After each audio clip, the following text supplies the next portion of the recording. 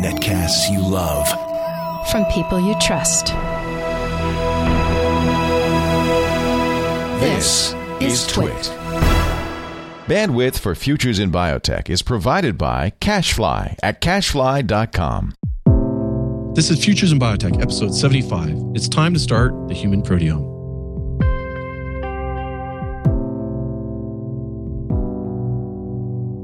This episode of Futures in Biotech is brought to you by Kaleidograph, a thoughtfully designed graphic and data analysis application for research scientists as well as those in business and engineering fields. Try Kaleidograph for 45 days, risk-free, and receive a 20% discount if you purchase Kaleidograph within the next 60 days.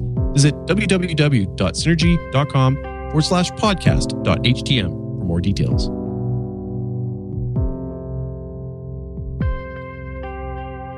I believe that biotech is the next frontier. Probably the greatest intellectual revolution that's ever taken place in man's history.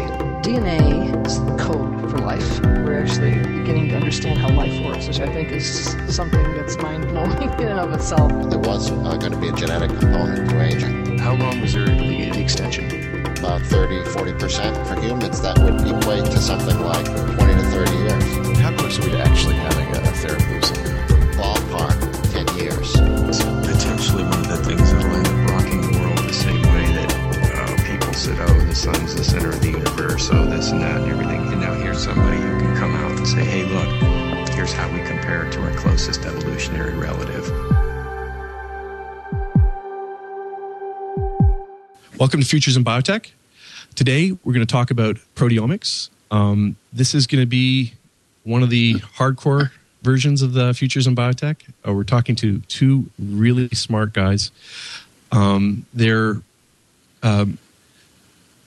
They proposed a paper, and this is what got me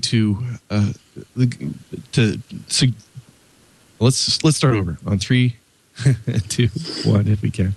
Welcome to Futures in Biotech. I'm Mark Peltier. Today, we have a very interesting show coming on, and we're going to talk about proteomics. And I believe this is the next stage of modern medicine. And our guests proposed a paper. It was in September in Nature Methods, and they suggested that mass spectrometry was ready for the big time. This is kind of a historical paper, in my opinion. It's much like the early work that led to initiating the Human Genome Project, except in many ways it's more ambitious. It is really hardcore. So put on your thinking caps and hang on tight. Just to give you a heads up, too, it took me about 3 years before I started understanding what one of our guests was talking about. He never dumbed anything down. And it was a great sort of mentoring strategy in that it allowed us to try to get to his level and understanding of the human anatomy and how we work. So our first guest is Dr. John Bergeron. He's professor and chair of the Department of Anatomy and Cell Biology at McGill University. He's a member and an active a member of the Canadian Proteomics Network. He's a former president of the Human Proteome Organization. And co-founder of Caprion Proteomics. He invented their main technology called CellCarta. He was also a guest on Futures in Biotech episode 12, and I think it was 17, the Singularity episode. Welcome to the show, John. Oh, I'm glad to be present again, Mark. Our next guest also is at McGill. His name is Dr. Tommy Nielsen. He's professor in the Department of Medicine. And he's also a Canada Research Chair in Proteomics and Systems Medicine. Welcome to the show. Thank you very much. I'm very happy to be part of this. Well, this is, it took some ambition and guts and foresight and sort of a very positive outlook to propose what you guys are proposing. So perhaps you could tell us a little bit about how you got involved in proteomics and where you see it going and what led to writing this paper. John? So, okay. Tommy? It's okay. Tommy. I think John is the person with the more history on this. We have, can just mention, I've been pulled into this during the last 5 years. much through John Bergeron, and we have had a series of workshops in Barbados, which sounds very exotic, but we actually don't see much of the sun when we are there and we're working. This is in January. The thing which we have been doing is to try to come up with a project to move proteomics forward, and this was a call made by the European Commission to try to get the proteomics community to implement standards and show that they can work in a coherent manner. And that was a starting point. And from that, when we met and we discussed, etc., it then evolved into something that became a prelude for a human proteome project. And that has had a set of workshops in Barbados and other meetings, people meetings, etc., and really to try to define what is a human proteome project. It's not really obvious to everyone what can be done in a human proteome project, etc., and how we should go about. And we are not, on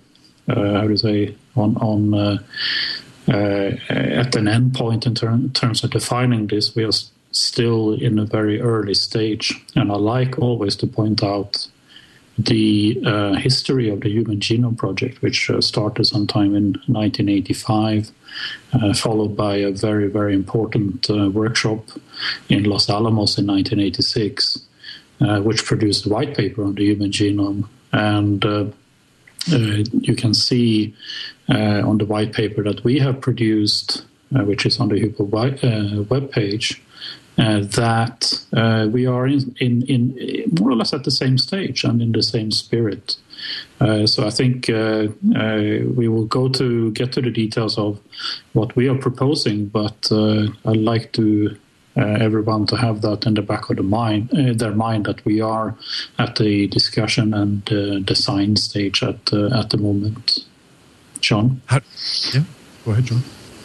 So you asked about how we got into this and why we're doing this. So Tommy and I are both trained as cell biologists, and we've had the great opportunity to figure out some machinery in the cell which no one else had stumbled across. And we had done this before. We're very lucky to do this at relatively early stages in our career. And we focus on the inner workings of the cell by looking at the different compartments of the cell. And it didn't take us long to figure out that mass spectrometry seemed to have been designed specifically to answer all our unknown questions about what made up the proteins in these structures and how the cell was put together and how the cell worked. So that's the strategy that Tommy and I have followed. And by doing that, we've gained tremendous biological insight through the proteins that we've been able to characterize. But on the other hand, we've stumbled across what we think is the strategy that can be used to map the entire human proteome and give functional significance to the proteins as we're characterizing them. So technically, the issue is one of reproducibility, sensitivity of the protein characterization in the samples that you're giving to the mass spectrometer.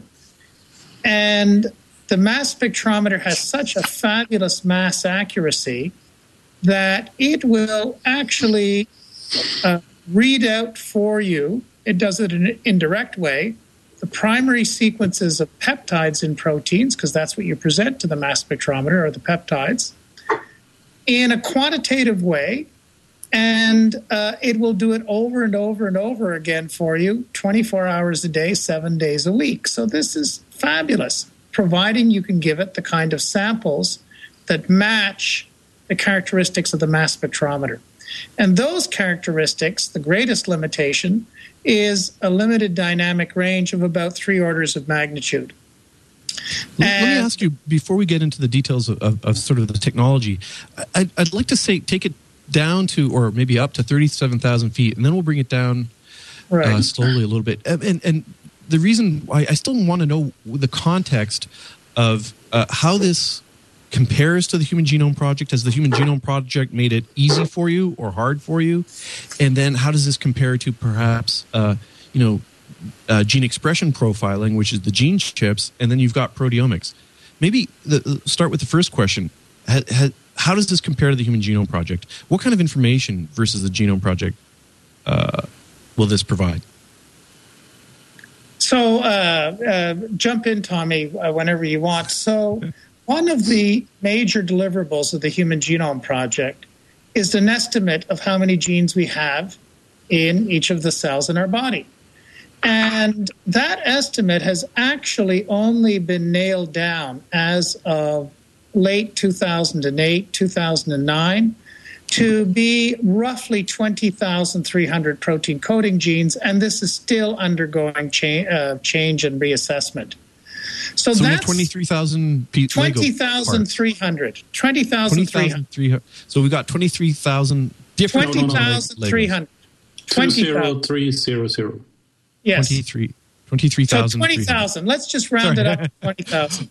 By the way, I'm going to mention it to the audience right now because you guys are in Montreal. We have two people in Montreal. I'm in Cleveland, and we're piping through Skype in California. So there's about a 1 second lag. So we're kind of trying to interject. It sounds like a major interruption. So I apologize for interrupting with this lag. But so we have 20,300 or 20,300. Yeah, let's round it up to 20,000. All right, roughly 20,000 parts. That's right. And so that is a major deliverable of the human genome. However, the evidence... Yes. So do you want to put that in context with the fruit fly? Yeah, go ahead. No, I'm just we don't have wings and we don't have 6 legs and 1,000 eye facets, but I think we put it in context of 20,300 genes. The fruit fly has something which you could average up to 15,000. So that, I think, gives you a sense of what the genome has done for us, because it really has defined a number which is not, I would say, astronomical in terms of having a genome, a human genome, as a reference. But you have at the same time to appreciate the complexity that comes within all the different variants of each gene, which we will come to later. But that sets us apart from the fruit fly and other organisms. So we're 5,000 genes more complex than a fruit fly. Yes. We're 25% more complex. But let's consider what we don't know. So we have an estimate of 20,000 genes in the human, and that is a deliverable from the Human Genome Project. The question now is, what evidence do we have for what these genes are doing? And let's take the smallest chromosome, chromosome 21, which is one of my favorite chromosomes, and look at the databases, including this most pristine database, which has given us our best estimate of how many genes are in the human genome. And there it predicts to have slightly more than 200 genes in chromosome 21. That's all. However, there's only evidence for 148 of these genes that actually make protein. This is not to say that the other genes do not make protein. It's just that there's no methods to detect them, even including for many of those genes, RNA expression. So you have to appreciate that in the 250 or so different cell lineages in our human body, many proteins will be long-lived and will be present in a small number of cells, and they will, by definition, be very difficult to capture if you're doing RNA expression profiling from whole organs or tissue or fluids or whatnot.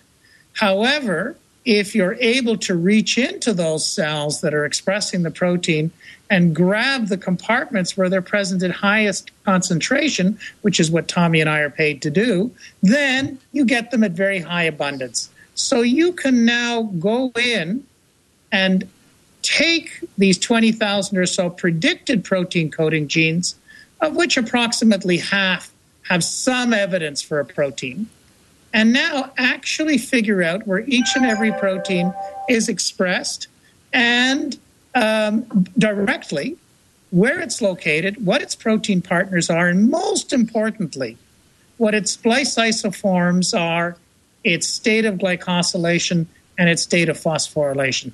These are the things that we can do right now with proteomics. Wow, and that is quite different to what the human genome has given us, which is a fabulous foundation.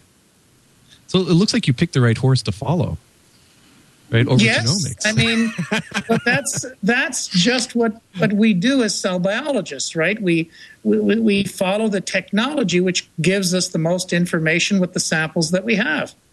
I guess if you're looking at the genome, you're always questioning, oh, well, here's a new gene. It's really interesting, but what does it do? I don't know. But if you take it with your approach, take the cell, crack it open into its multiple parts, then crack it open until it's atomic molecules or to the molecular level, you know what it is by the fact that where you got it, right? If it's in the kidney and you cracked open the kidney cell, cracked open the kidney organelles inside the cell and then separated the proteins, you know that they're all kidney.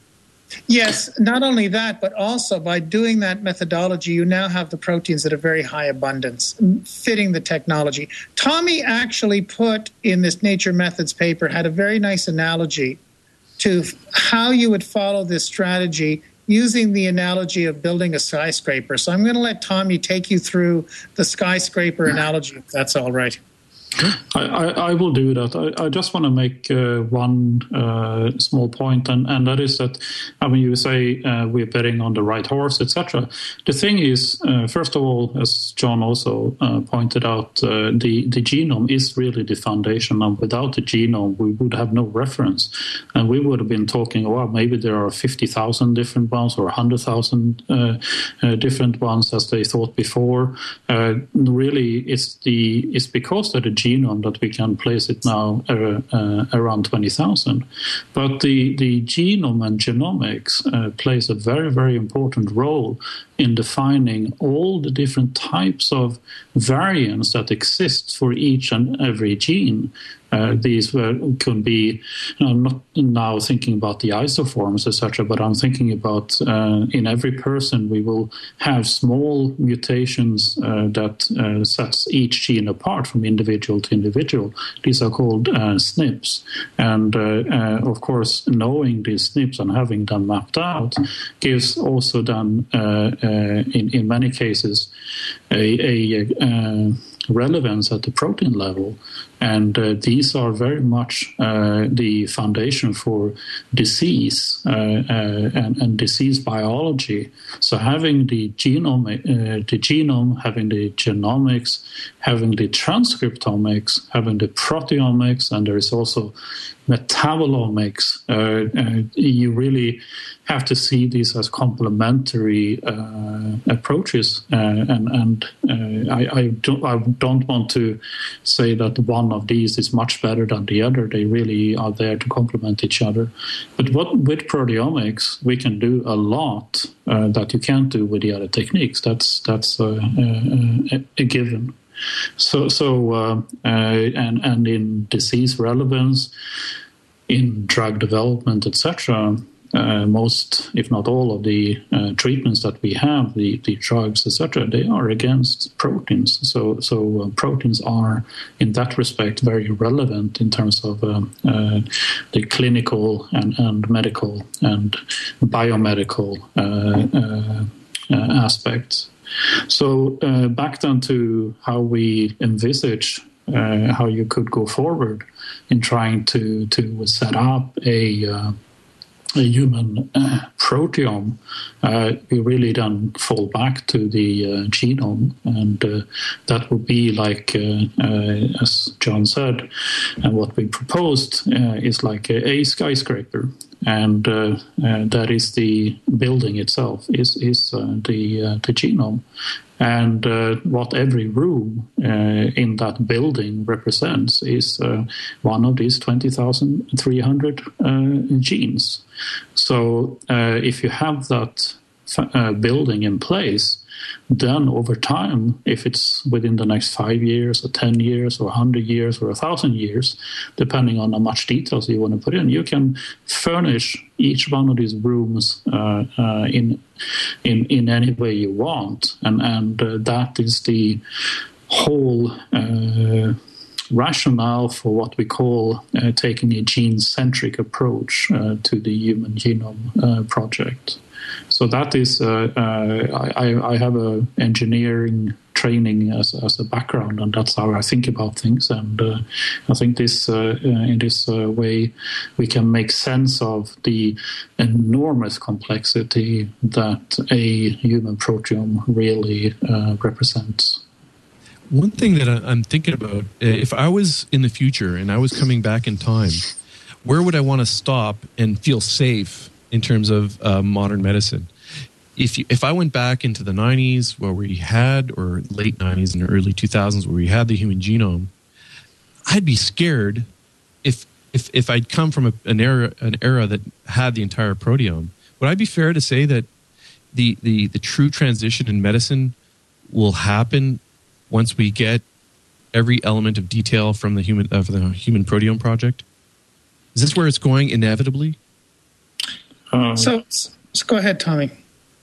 Well, I was waiting for you, but okay, I'll just give my take on the whole thing. If you come back from the future, it's really the modern medicine, as we call it today, which will be not be modern 20 years from now, because a lot of things will have changed. And the one major thing that will change is that we're going from prescribing drugs that are general, that will fit, one shoe fits all, to having drugs that are more tailored to the individual, because everyone is not the same. So everyone will not respond in the same way to these more general drugs. So if you want to increase your efficacy, you want to increase your effectiveness overall in treatment, even increase your abilities to diagnose and for prognosis, then we are moving into something which is called personalized medicine.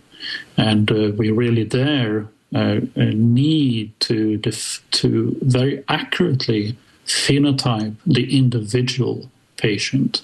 And there, of course, you would ideally like to use all that genomics gives you as a possibility. So if I came back from the future, I would then be able to tell that 10 years from now, or 5 years from now, or 20 years from now, we can do this. We can have individuals' genome on a chip. We can do very nicely the transcriptome for particular tissue of interest, and we can do the blood, and we can do the proteome of the tissue, etc., in such a way that we can, in the best possible way for that particular patient, then define the type of treatment that the patient should have. So maybe I can just bring us down to something really defined. If there's someone coming back from the future and you want to chart progress in human medicine through these technologies. So I want to keep taking us back to chromosome 21. Chromosome 21, again, is the smallest chromosome. It has less than 200 proteins. We can figure this out right now. But let's look at the challenges. Everyone, I believe, in your audience is aware of someone, or is certainly aware of trisomy of chromosome 21 that leads to Down syndrome. And even though there are screening procedures in place, we still have about 1 to 2 births per 1,000 in North America, which is still enormous. And immediately we see that these infants have cardiovascular defects, but they also, a separate cohort of them, have leukemias and a special subtype of leukemias, and they have problems with their immune system as well, especially with respect to the thymus.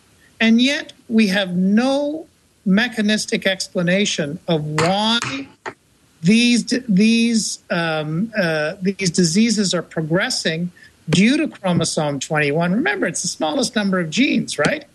Right. And can you explain what trisomy is exactly? What happens to that chromosome? Trisomy would be 3 copies of the chromosome instead of the normal 2N. You would have 3N of the chromosome, and so now it's simply having more proteins expressed.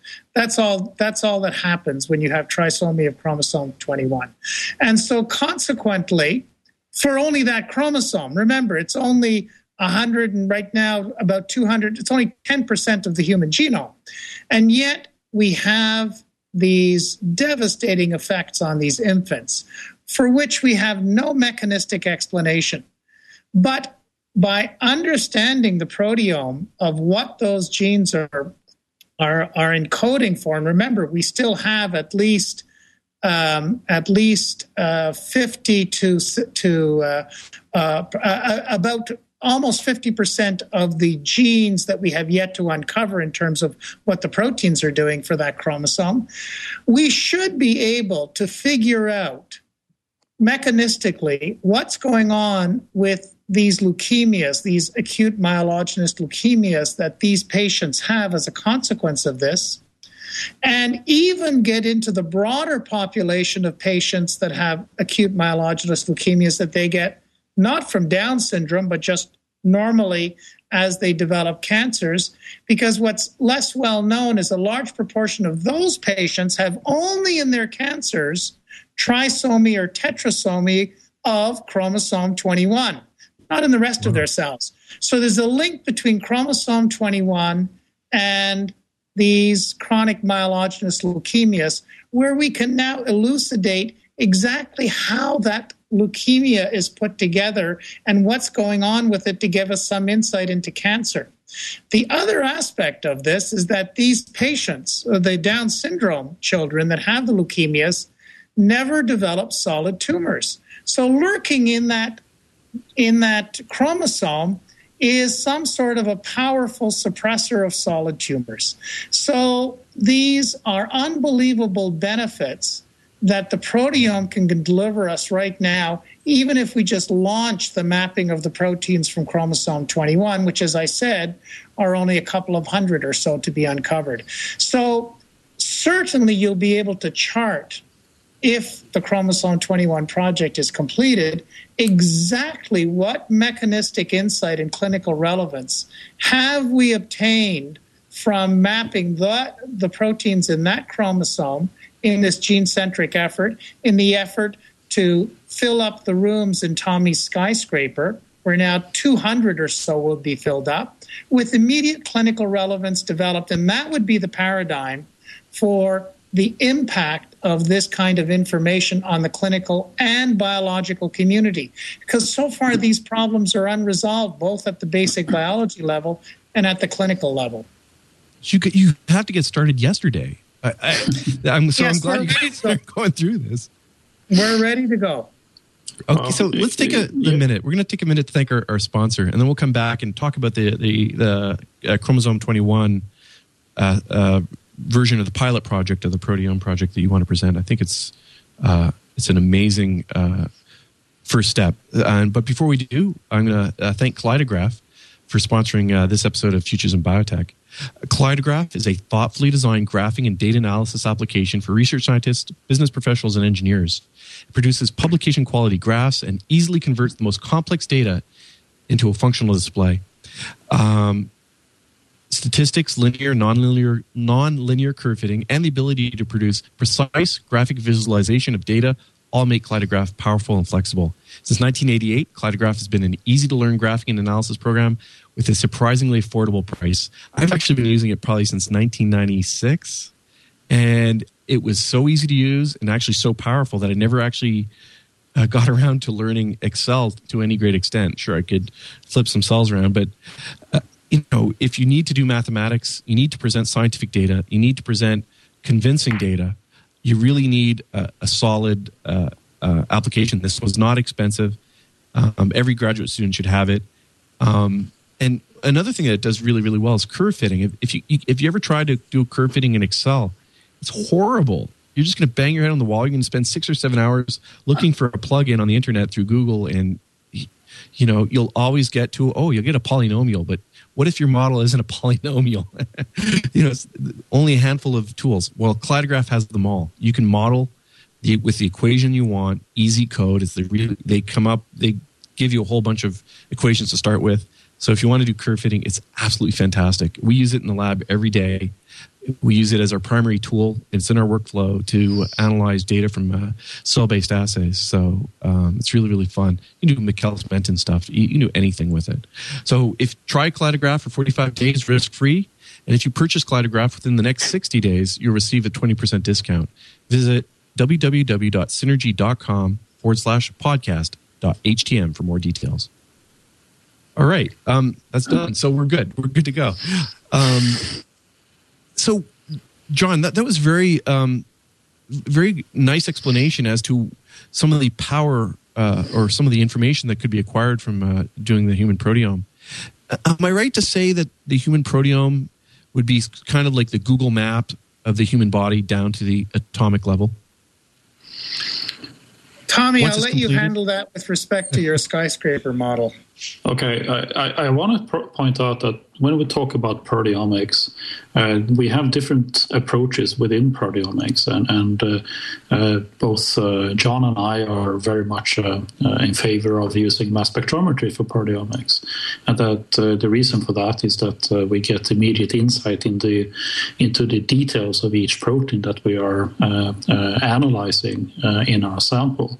But complementary to that, within the realm of proteomics, there are other technologies or approaches, and one very big approach right now is the one undertaken in Sweden through Matthias Julen, called the Human Atlas Project. And there they've taken upon themselves to map every protein in the human body, in the different tissues, using pristine antibodies. And this is a very ambitious undertaking. And what we, in our discussions in Barbados, when we drafted this white paper, we envisaged the Human Proteome Project going forward with a couple of different engines. The mass spectrometry will be one engine, antibodies will be a second engine.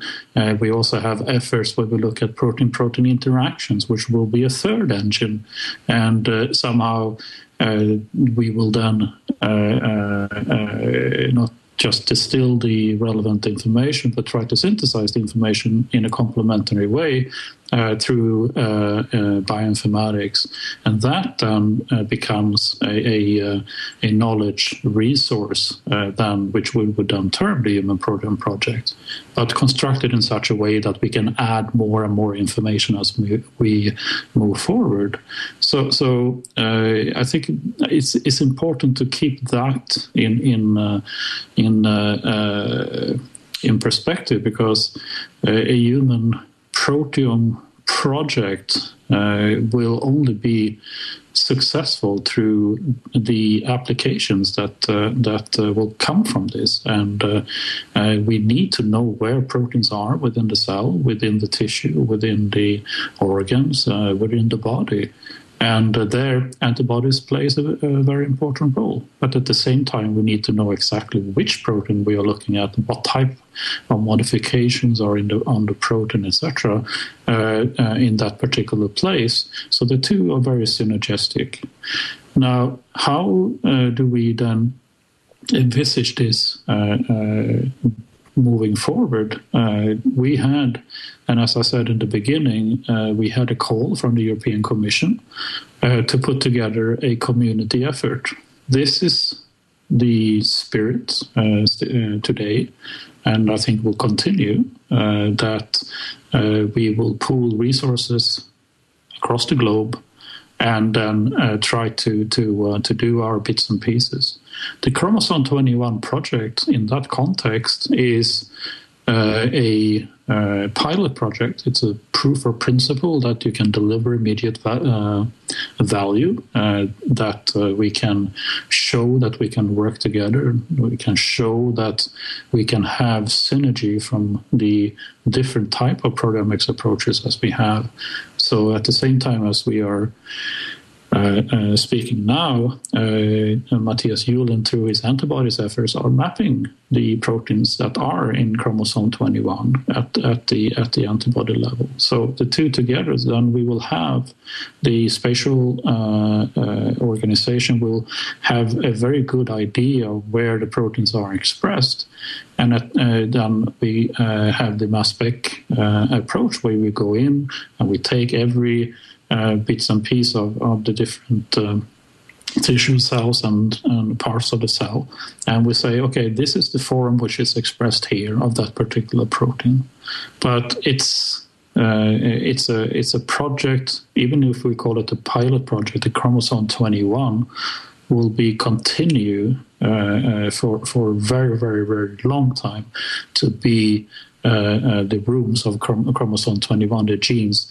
They will continue for a very, very long time to be furnished in respect to looking at this as a room. So more and more detail will be added, more and more information will be added, where they are expressed, which forms, etc., and also, of course, how this relates to disease.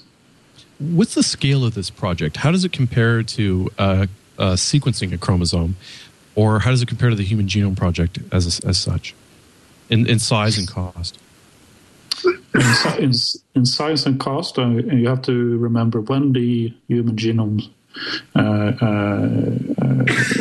project was executed, they had a budget of $1 billion or more.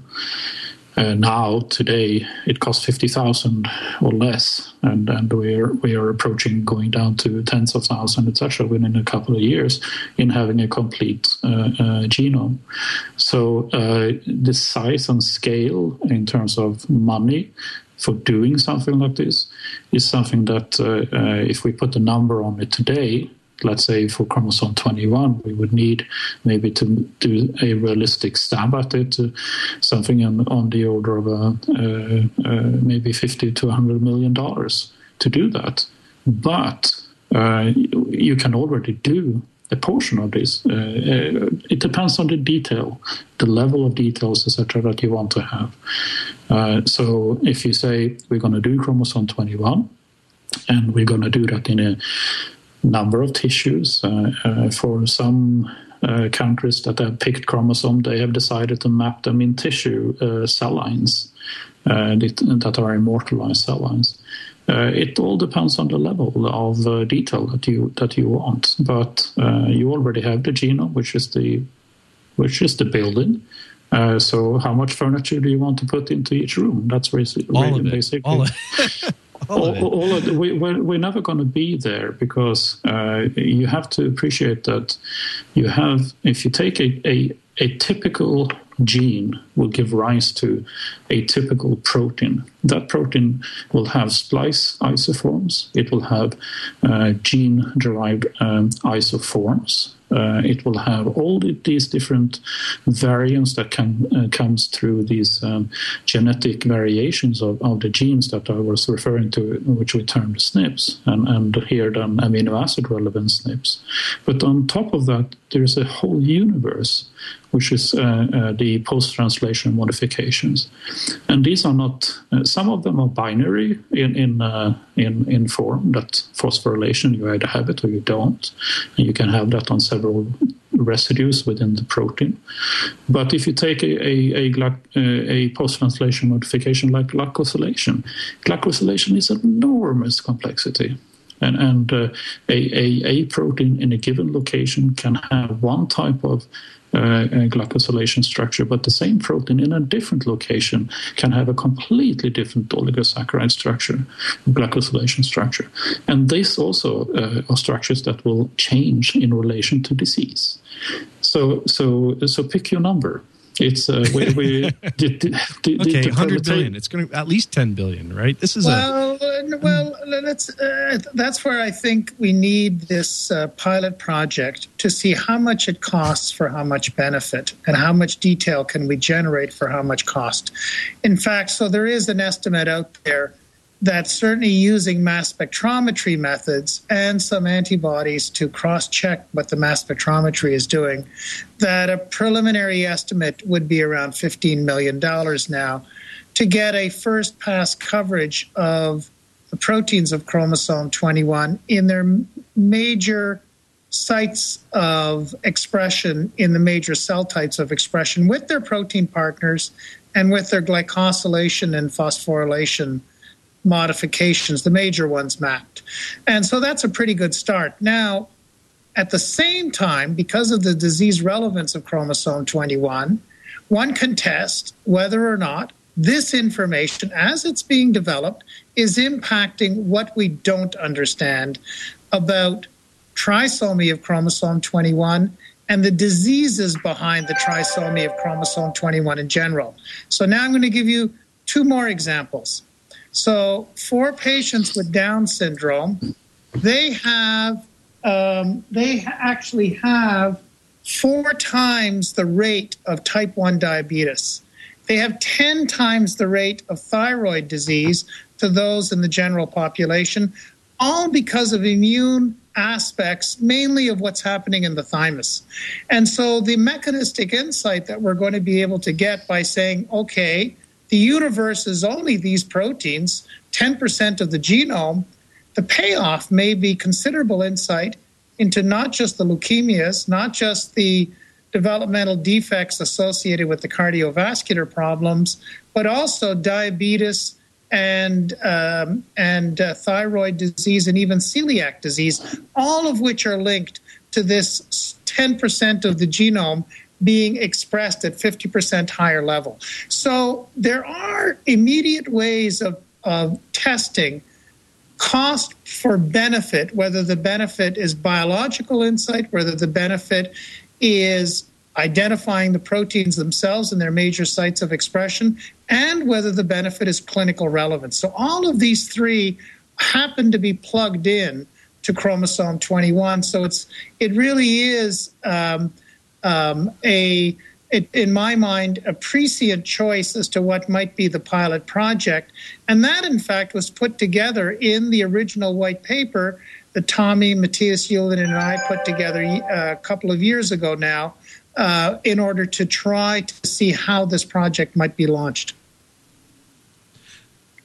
Could you perhaps be, we're going to have Rudy Aebersold next week at what time? We're doing it early. We're going to go on at 10 a.m. Pacific, 1 p.m. Eastern time. And he'll go on into great detail about the methodology.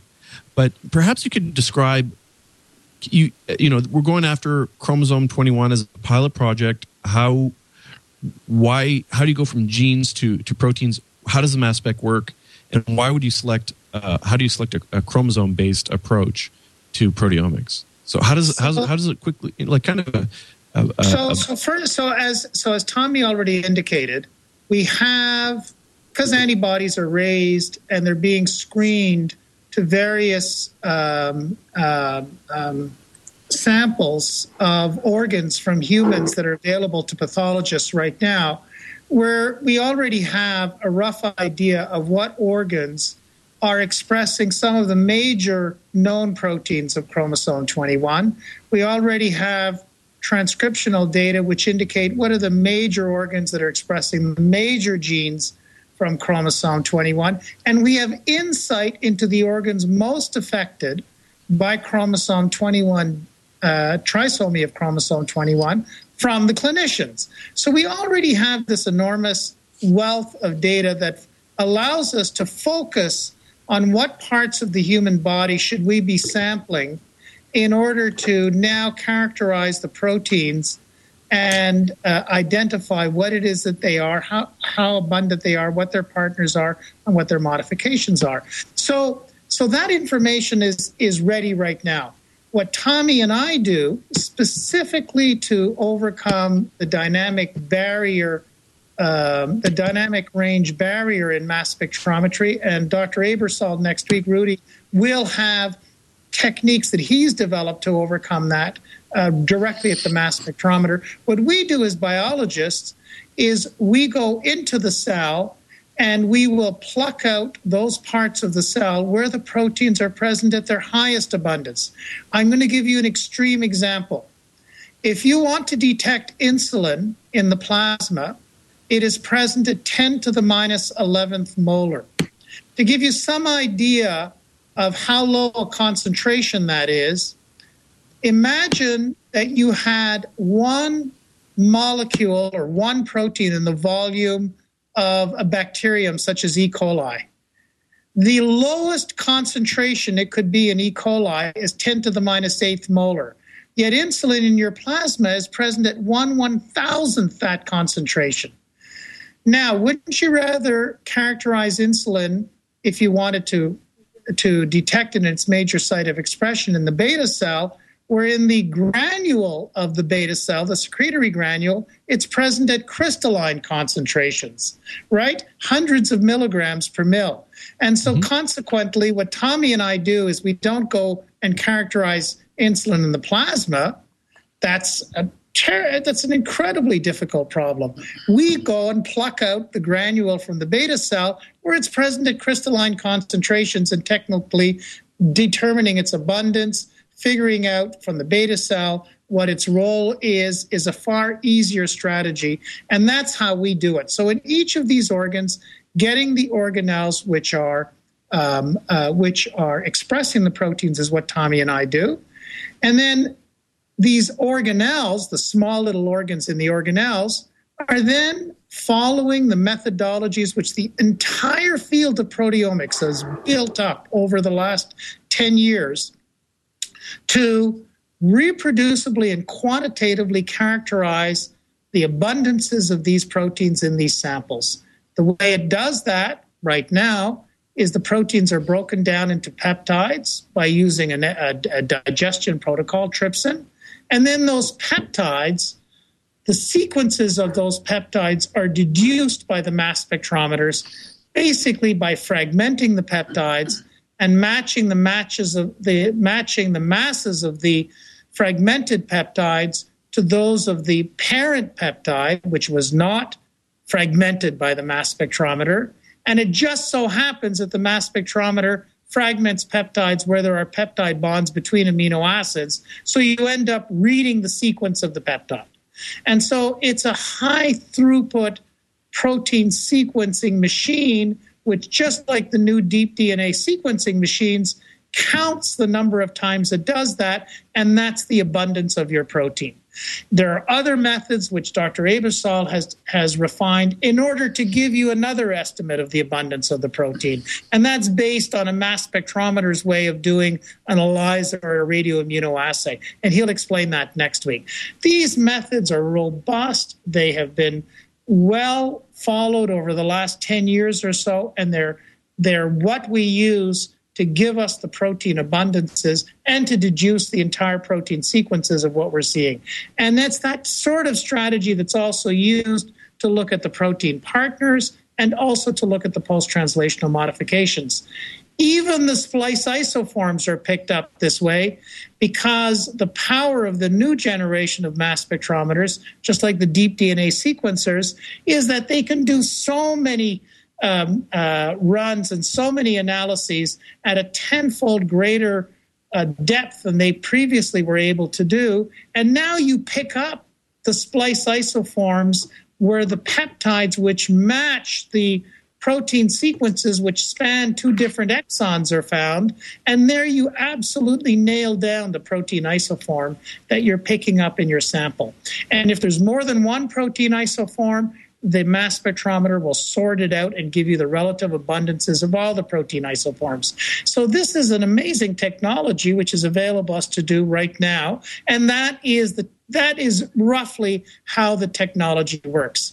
Now, Amos Barrock is a specialist in handling the data of how you now match these to the protein sequences, and that is a whole new part that the bioinformatics community, along with the mass spec community, have developed in tandem in order to make the actual data resource that you get of immediate value to the general biologist or the clinician.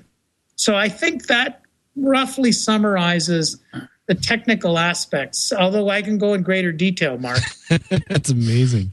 It seems like this is the tricorder, right? It's the ability to monitor the presence, the concentration of the units that make up the human body down to exquisite level of detail, and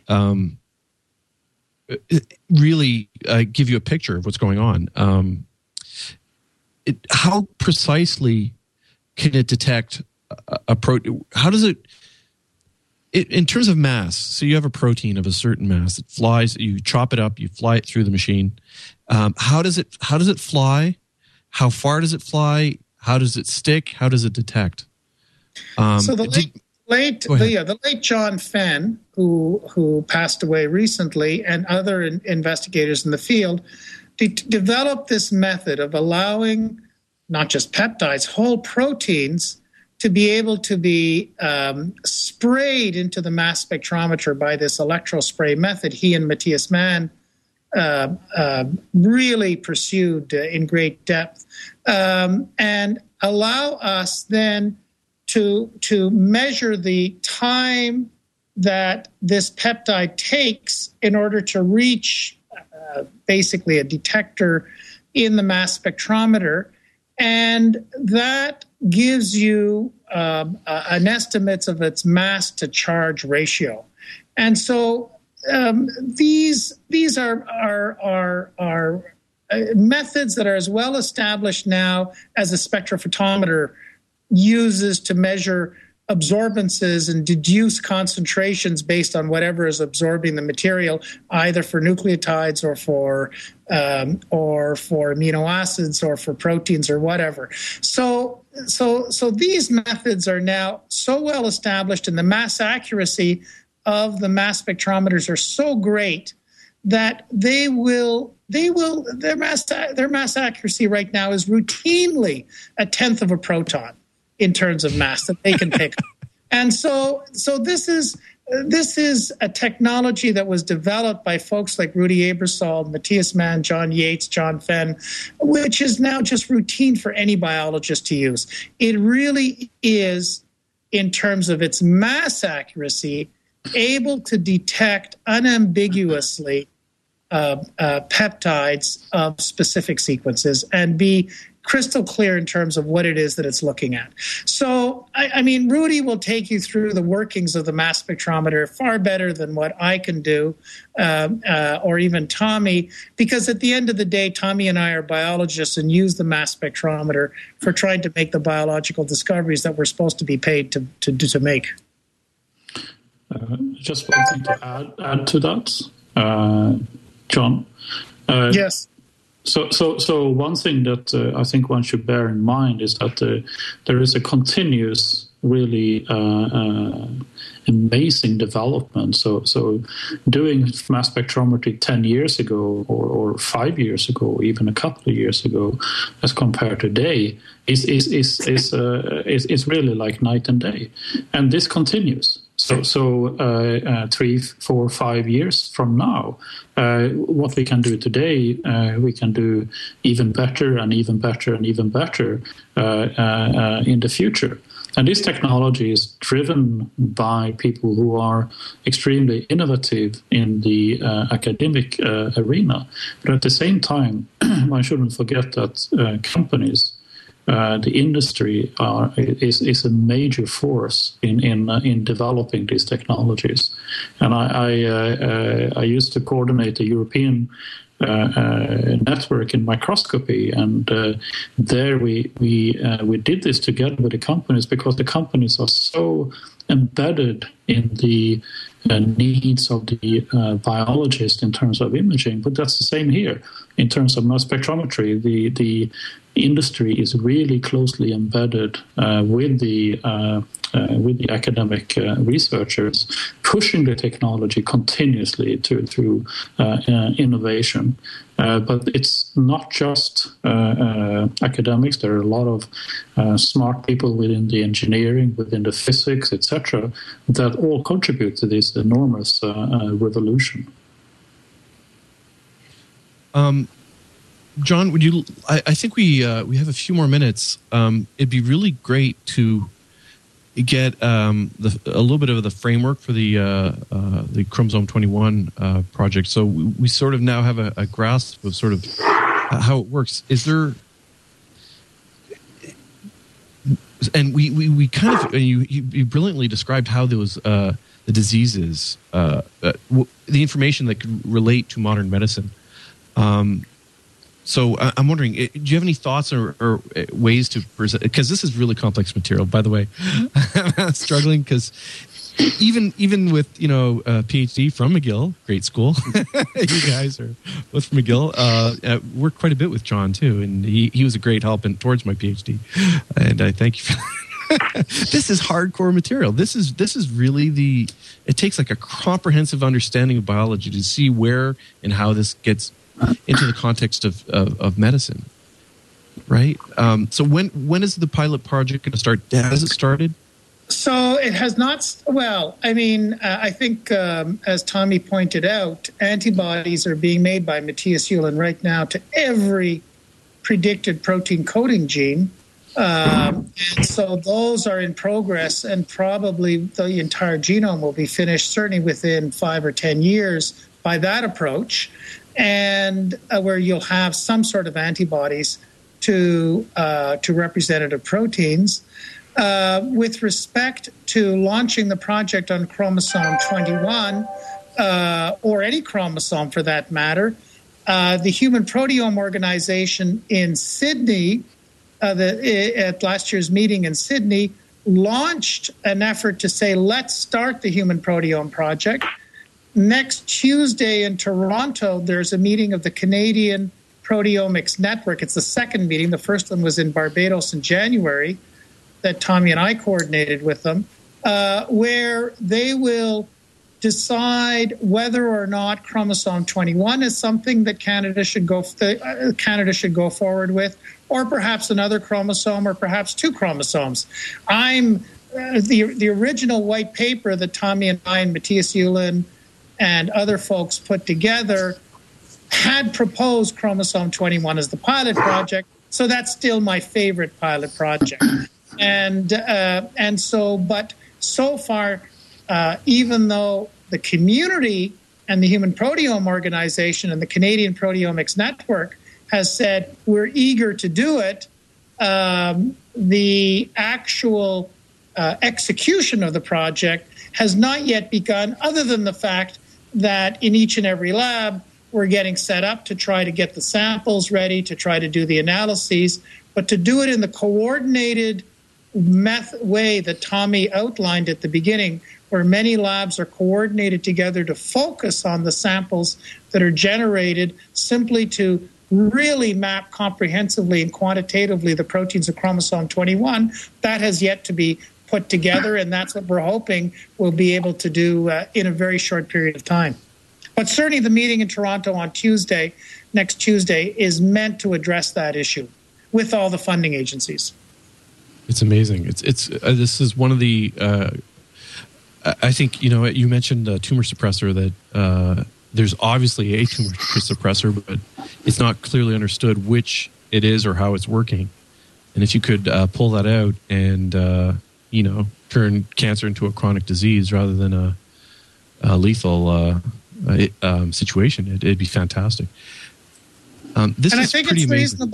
I think it is reasonable to hold us to that bar, to say that, well, if you're going to map these proteins, we do demand some mechanistic insight and some clinical relevance, and I think that's reasonable.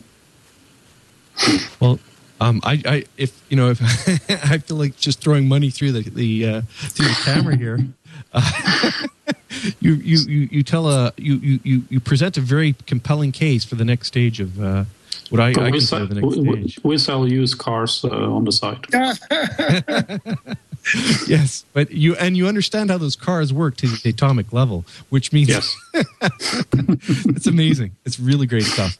this project that you guys are doing. When I first read the paper in Nature Methods, it really is exciting that you guys are taking on an ambitious venture and doing it with aggressively and presenting it with a tremendous level of compellingness that it's moving biotech forward in a significant way. I think this is kind of the perfect show, although the material is fairly rich in information here. They require a second listen. I'll probably listen back and get a lot out of it. It defines very well what Futures in Biotech is about, and trying to understand is where medicine is going and where our understanding of human biology is going. And you guys are really at that frontier. So I really thank you for coming on the show and sharing your time with us. Well, thank you very much, Mark. We're really grateful for this opportunity. Yeah, thank you, Mark. I think we've got a great show. That was some very insightful thoughts and very. It's almost like the first part, And again, we're going to record with Rudy Aebersold next week. But even then, I think this really is going to be a reoccurring theme over the next year. And I really wish you guys the best at really moving this forward. It's going to be really great. I can't wait to have a mass spec in my lab. And John, I'm going to be calling you. Good. Okay. So I will let you go. Before we go, I'm going to just go through the thank yous. So we do a recording, so we can edit here. Burke, if you could put a marker. I'd like to thank our guests, Dr. John Bergeron. He's professor and chair of the Department of Anatomy and Cell Biology at McGill University. Thank you, John. I'd also like to thank Dr. Tommy Nielsen. He's professor in the Department of Medicine at McGill University and Canada Research Chair in Proteomics and Systems Medicine. Thank you guys very much for coming on the show. This was a lot of fun. Thank you for having us. Thank you, Mark. I'd also like to thank Brendan Glenn, who's from Med City News, who's doing a piece on Futures in Biotech and on me. There's Brandon. Go check out Med City News. There's a really great source for what's going on in medicine, certainly in the Midwest as well. I'd like to thank Burke McQuinn for handling the audio and video boards and recordings today. Thank you, Burke. And the team that make this possible: Leo Laporte, Lisa Kensal, Frédéric Louis, Eileen Rivetta, Tony Wang, Mike Taylor, John Slanina, Jess Stewart, and Jason Howell, and the rest of the team in Petaluma. I haven't met everybody there yet. Lastly, I'd like to thank Phil Pelsier and Will Hall for the opening and closing themes. If you have any comments or suggestions or questions, you can reach me at mark@twit.tv. It's MARC@twit.tv, or on Twitter at Mark Pelletier, MARCPLLETIER. For Futures in Biotech, I'm Mark Peltier.